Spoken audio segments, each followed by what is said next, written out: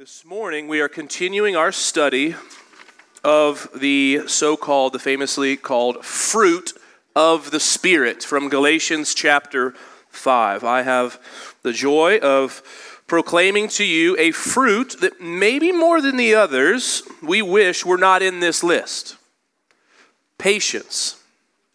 But I think God has something for each of us, and I look forward to it. As is our custom here at New City, let's stand for the reading of God's Word. I'm going to read Galatians 5, verses 22 and 23, the fruit of the Spirit verses. They should be bold.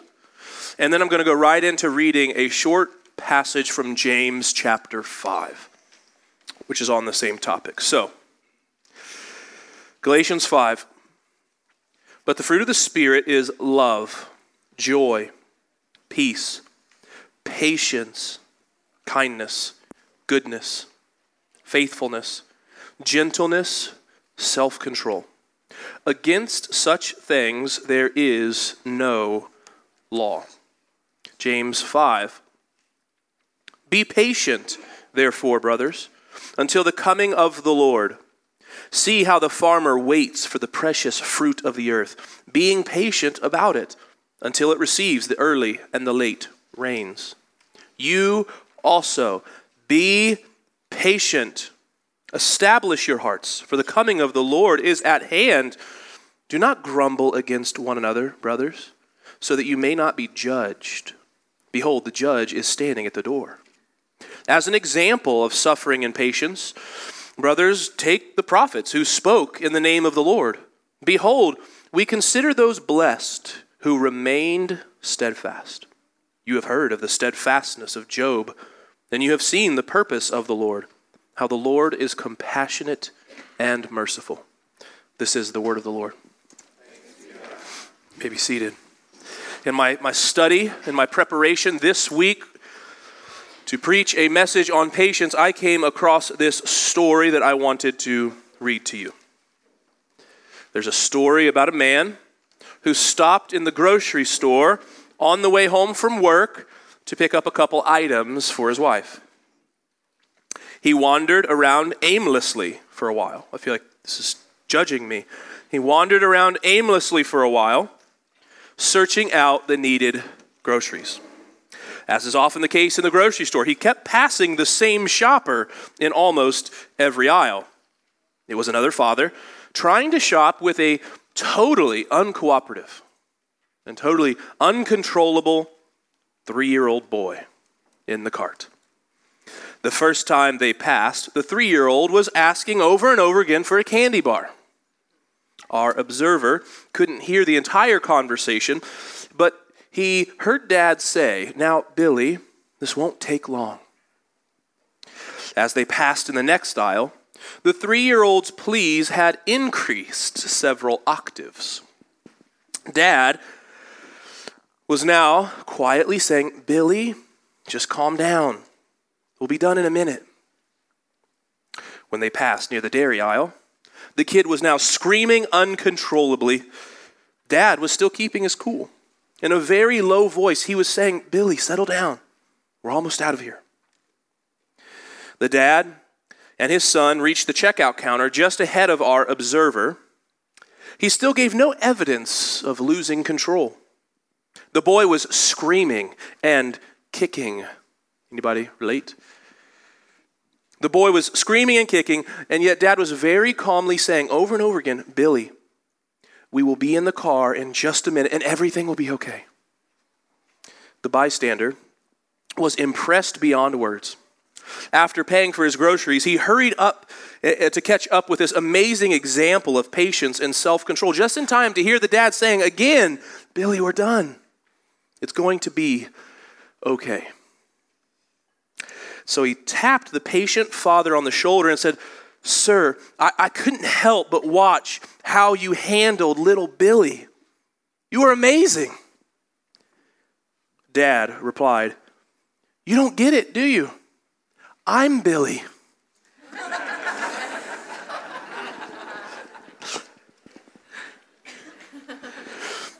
We can relate to the story, can't you? If you had a crazy 2, 3, 4-year-old in the cart.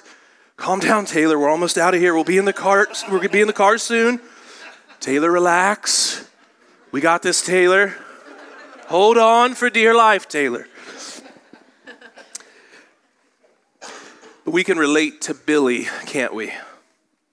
Whether or not we have children, whether or not we've had this experience of chaos while shopping, we know patience is hard. We could actually just change the story and ask ourselves, what happens in our souls when you're cut off in traffic? When you're caught in traffic? When the Starbucks mobile app informs us our drink will be 20 to 25 minutes in the making. You encounter that long line. That coworker is missing the deadline again. He or she did this or that for the millionth time. Patience goes right out the door. We get angry, we can snap. When things get tough or the pressure is on, we complain, we throw up our hands, or simply embody that well-known meme or the picture of Ben Affleck in the blue sweatshirt looking disheveled, rolling his eyes with a cigarette. But what is patience? Are we supposed to have it? If we're supposed to have it, why don't we have it very often? Why does it seem so fleeting? Well, that is what I want to spend our time together this morning looking at. To look at this aspect of the fruit of the Spirit known as patience. I want to ask 3 questions this morning as we consider patience. The first question is, what is it? What is patience? Secondly, why do we struggle with patience? And third and finally, how do we develop patience? How do we grow in this thing? So, first, what is patience? If you were doing a side-by-side comparison of all the English translations of your Bible, this passage on fruit of the Spirit up to this point has been identical. There would be no difference. At least I couldn't find any. The fruit of the Spirit is love, joy, peace. Check, check, check. All English Bibles. But the aspect of the fruit that we're looking at today begins to diverge in how we translate this word. And I think it's because all of our English words are trying to grasp at this beautiful Greek word. Our ESV translation, and I would actually say most of the English translations, go with patience. The old King James Version translates this word long-suffering. That'll be important in a second. The New International Version, the NIV, goes with forbearance. I actually don't have a favorite to pick because in a moment when I define this for you, you're going to see how all 3 of those words are trying to get at the meaning. All 3 are legitimate. Patience, long-suffering, forbearance is what we're talking about this morning. The original Greek word here is makrothumia. It's a combination of 2 words. It's a compound word. The first word, makros, which means it takes a long time. Long duration. And that second word, thumos, meaning strong desire or passion. It's often translated anger. We're long in getting angry. We're long before we feel the passions. That's why you see the King James Version goes with long suffering. It takes a long time for us to get frustrated. Forbearance, patience. There's a well-known, the leading Greek lexicon. It's just a really nerdy dictionary of Greek words. It's BDAG, stands for 4 guys' names. Bauer, Denker, Art, and Gingrich. Bummer. But 4 names, BDAG. They define this word as the state of remaining tranquil while awaiting an outcome. Remaining calm and relaxed while we wait for something. It can also mean the state of being able to bear up when provoked. Do you hear that?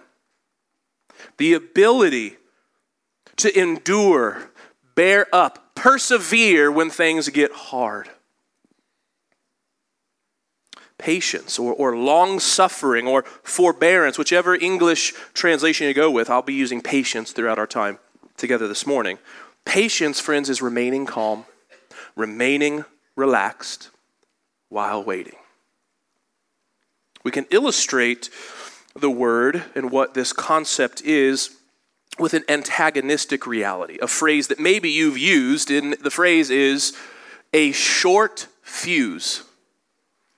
Maybe you've described somebody that way? Yay or nay? Is that too old? A short fuse. That person's got a short fuse. Maybe I have a short fuse. Maybe you would describe yourself that way. Someone with a short fuse is prone to lose his or her temper. It doesn't take much for him or her to lose it. Whether that losing it is erupting in anger or whether the losing is just giving up. Short fuse. Galatians 5, this word patience, what James tells us in his passage, friends, is that a Christian is one with a long fuse. Or if we wanted to encapsulate the growth nature, the development aspect of the Christian life, we could say that a Christian is a person whose fuse gets longer and longer as they walk with Jesus.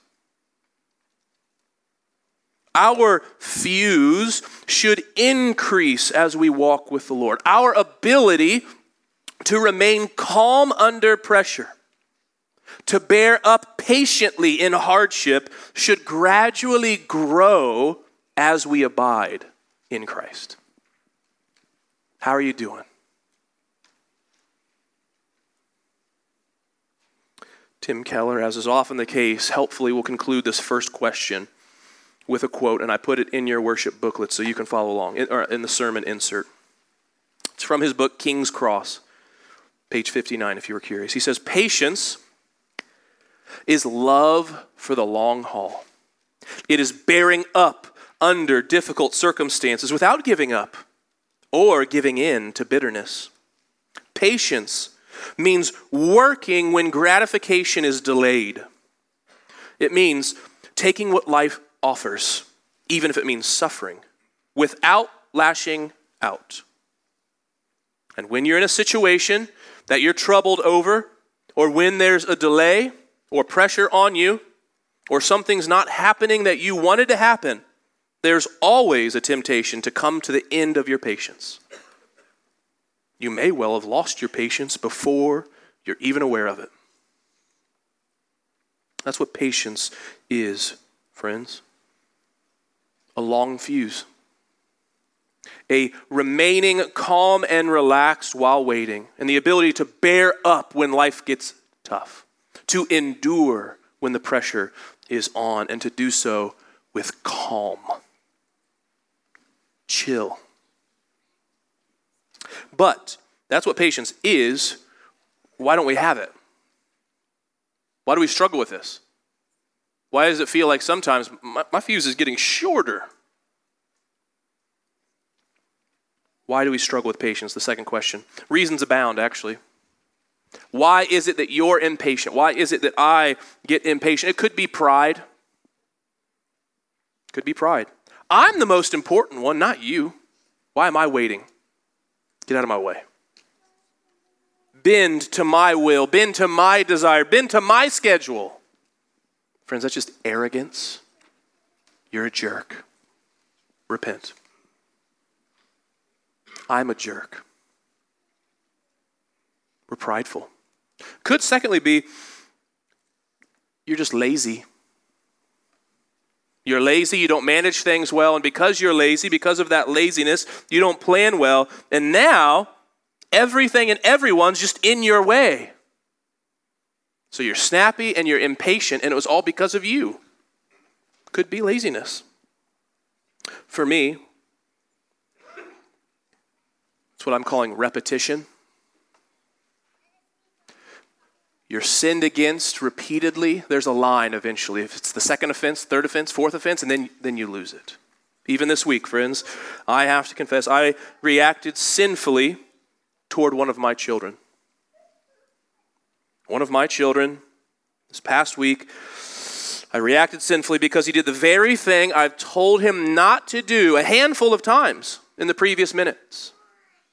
What's wild is I was the par excellence of patience the first time, the second time, even the third time. I am patient, Dad. I am Mr. Patience. But boy, when he did it the fifth time, that is it. It's Jimmy, or Billy.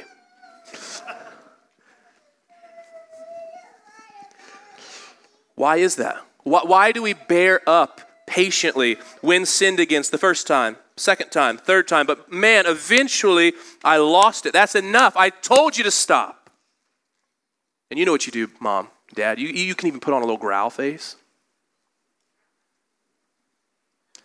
Even if what they did was sin, what you just did is sin. Jesus had to die for that. My impatience this week killed Jesus.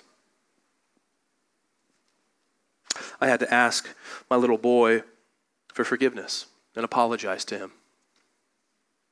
It's not behavior becoming of a Christian who's supposed to be marked by a long fuse. I could name many more reasons why I often find patience so fleeting, but I do want to mention one more with some specificity.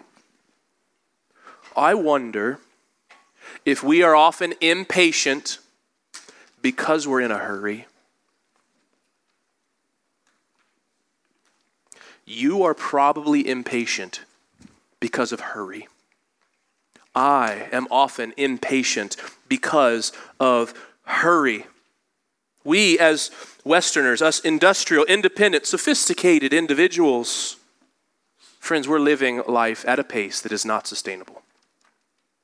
It's at least not good. Multiple plates spinning, constantly going. Let's hustle, let's go. You get up early in the morning and you blaze throughout your day until you fall asleep at night. Done. There's no margin in your life. There's no margin for silence and solitude. No margin in your life for Jesus and the community of Jesus followers. We're so hurried, next thing, go, go, go, that it creates a hurried soul. Which a hurried soul, a synonym using a biblical phrase, is just anxiety. Dallas Willard was a pastor. He's gone on to be with the Lord. He was a writer that emphasized the spiritual disciplines, the habits of Christian living. And he was famous for saying this: hurry is the great enemy of spiritual life in our day. You must ruthlessly eliminate hurry from your life. I'm preaching to myself here as much as I am to anyone in this room. But friends, we go, go, go. There's no space for anything. There's no time for Jesus. And if we do have margin, if we do have time in our life, we often fill with trivial things. Our hurried lives cause hurried souls, which push us deeper and deeper toward impatience. We don't even have time for patience. I don't have time for long suffering. Got to go. Just give me the quick fix. Give me the pill or the mental thing or the thing to go, and then I'll just manage it and I'll just hold on while we fly. Get behind me, margin in life. Get behind me, time to be alone with my thoughts and Jesus. Get behind me, prayer. I ain't got time for you. Get behind me, Bible study and fellowship with others. Friends, this is hard. How do you know if you're living a life hurried? Well, we could ask some basic Christian worldview questions, basic Christian practice questions. Men, are you leading your family in family worship daily? Most days? Any days? Men and women, all of us, you have space in your time for community? Are you regularly getting with other brothers or sisters who can encourage you, hold you accountable, and help you see Jesus? How's hospitality going? Yeah, the biblical command to have people in your homes and to welcome people into your lives. Are you spending time each day with the Savior? I have a suspicion that our patience grade, our mark in the class of patience is so low because of the pace of our lives. That is a pace of hurry.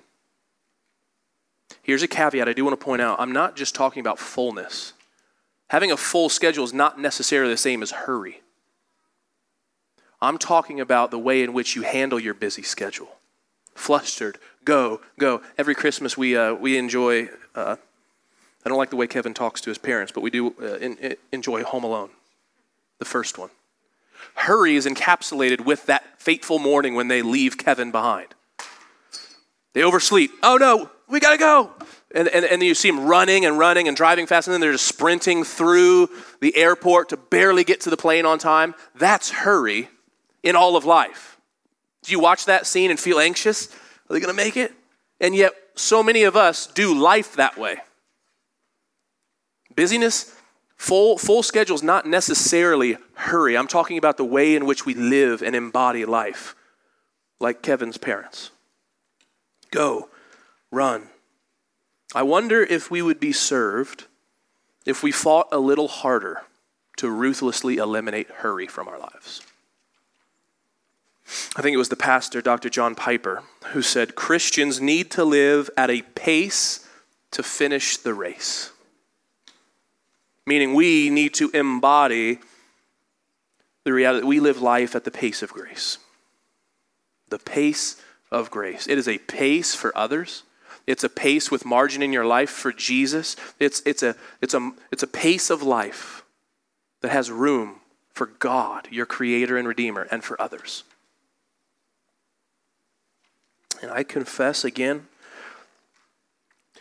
I don't often serve your growth in patience. And I don't often serve my own growth in patience because I belittle patience. Roger said this at the first sermon in which we started the fruit of the Spirit. And I said this from this pulpit when we were in Galatians 5 and the topic of patience came up. Here's how I belittle patience and how I don't serve you or serve myself. In leading a community group, for example, I might say something along the lines of, hey, we're going to pray for each other. I want to know what's been encouraging you and what you've been repenting of lately. And don't say patience. We know everybody struggles with patience, so let's just check that one off and let's go deeper. Now, my heart in that is good in one sense. I'm trying to get us deep to real sin patterns. There is maybe an aspect in which many of us just throw in the patience request because we don't want to go anywhere else. But the fact that I do that is not helpful because patience is really, really important.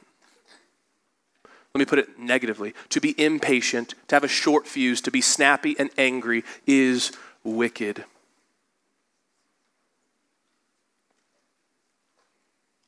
Commentator Alec Matier, in his commentary on James, he says this: faith meets life's tests, and through patience, not without it, faith grows into full maturity. Matier goes on to say that James's doctrine of the Christian life is a doctrine of process or growth. And patience is its central requirement.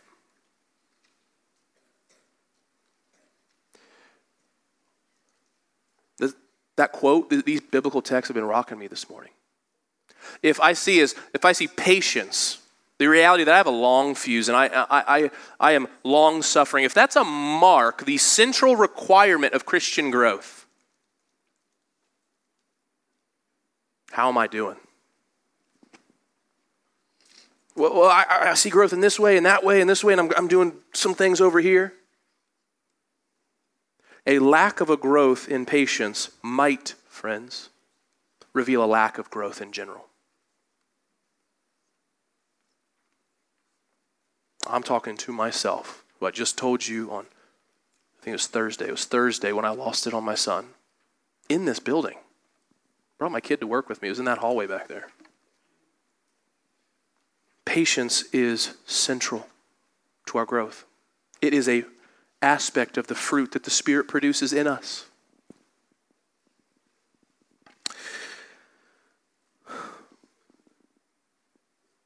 This is anecdotal, but I also just recognize the Christians that I've admired most, the most godly men and women, they have affections for Jesus well into their old age. Whether I read about them in a biography or knew them personally, the Christians that I've loved and admired the most were often marked by patience. And a lot of you are nodding your heads, and so I think you can relate. That's why we don't have it, though. Patience is the remaining calm and tranquil while awaiting an outcome. It is the ability to hold on and to bear up when the pressure is put on. Why don't we have it? No, you name it. Pride, laziness, repeated offenses that we have no category for, hurry, all of the above. But third and finally, the good news. How do we develop this? Where do we go from here? Do we just leave like Billy? Do better? No. How do we develop patience? It's the third question, and here's your answer. I hope this doesn't sound too simplistic because it's glorious and it's wonderful, but here's how you grow in patience. We look to Jesus.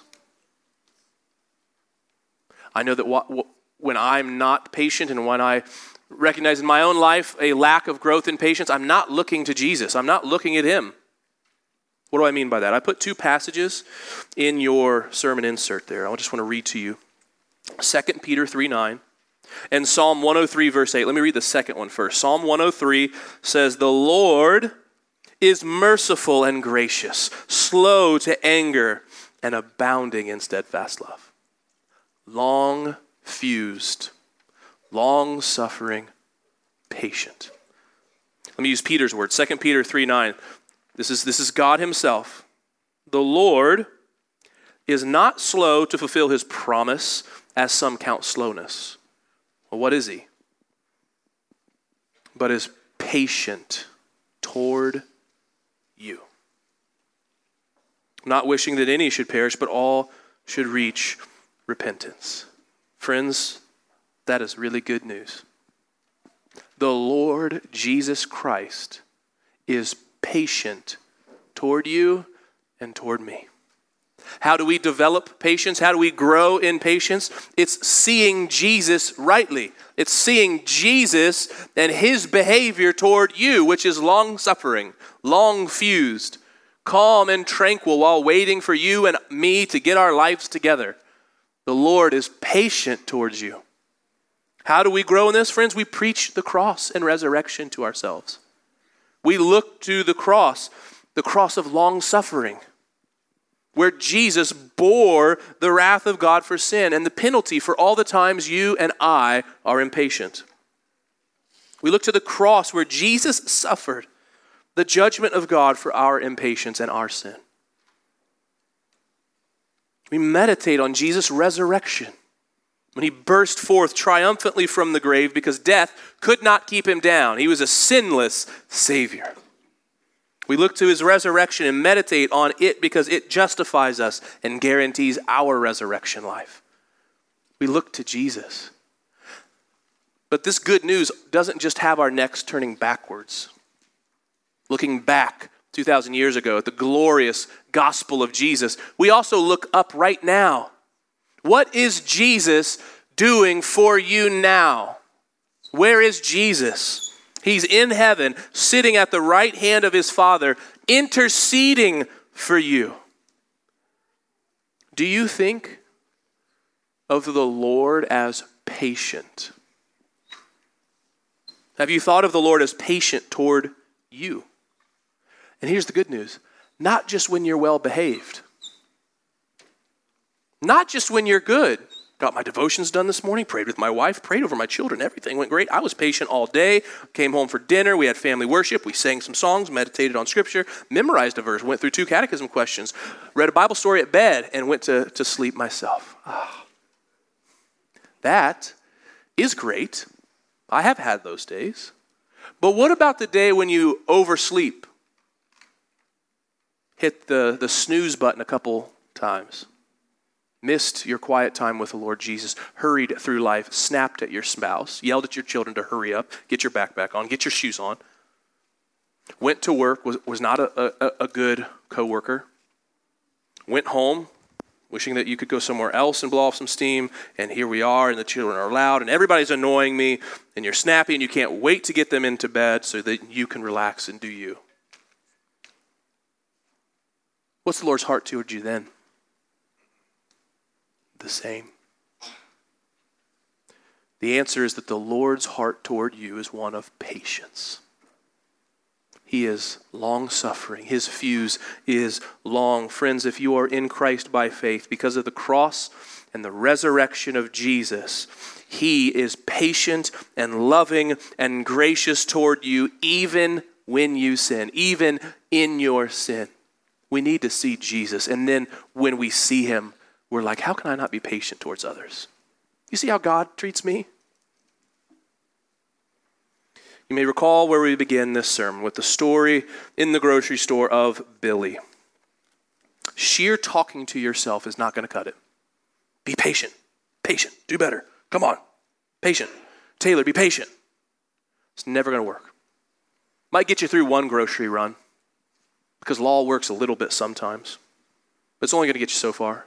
Even habits, simple habituated actions, and liturgies are not the solution. They're only going to get you so far. But friends, seeing Jesus can actually produce this fruit. Meditating upon Him as He's revealed in the Word can satisfy us and grow us. We need to see Jesus. And He was so kind to give us a few ways of seeing Jesus. The Scriptures, read, preached. A community of believers in which we see the Lord in others. And a couple visible, tangible ways of seeing Jesus. Bread and wine. How do we see Jesus, friends? We come to the communion table and remind ourselves of what Jesus has done for us, is doing for us, and where we are headed to be with Jesus. And when we see aright, we then go from here and attempt to embody the long fuse that our God has with us. We go show patience because we've been shown patience. We go long suffer because God is long suffering. We go and try to embody forbearing with one another because the Lord has done so with us. If you're in Christ by faith, you're part of a gospel preaching church, you've been baptized into the community of God, you're welcome to come to this table. This is a table for Christians. Those pursuing Jesus as imperfect as we are. The good news is it's even for impatient Christians. This table is not one for perfect people, but for honest people who recognize their need for a Savior. If that is you, come this morning.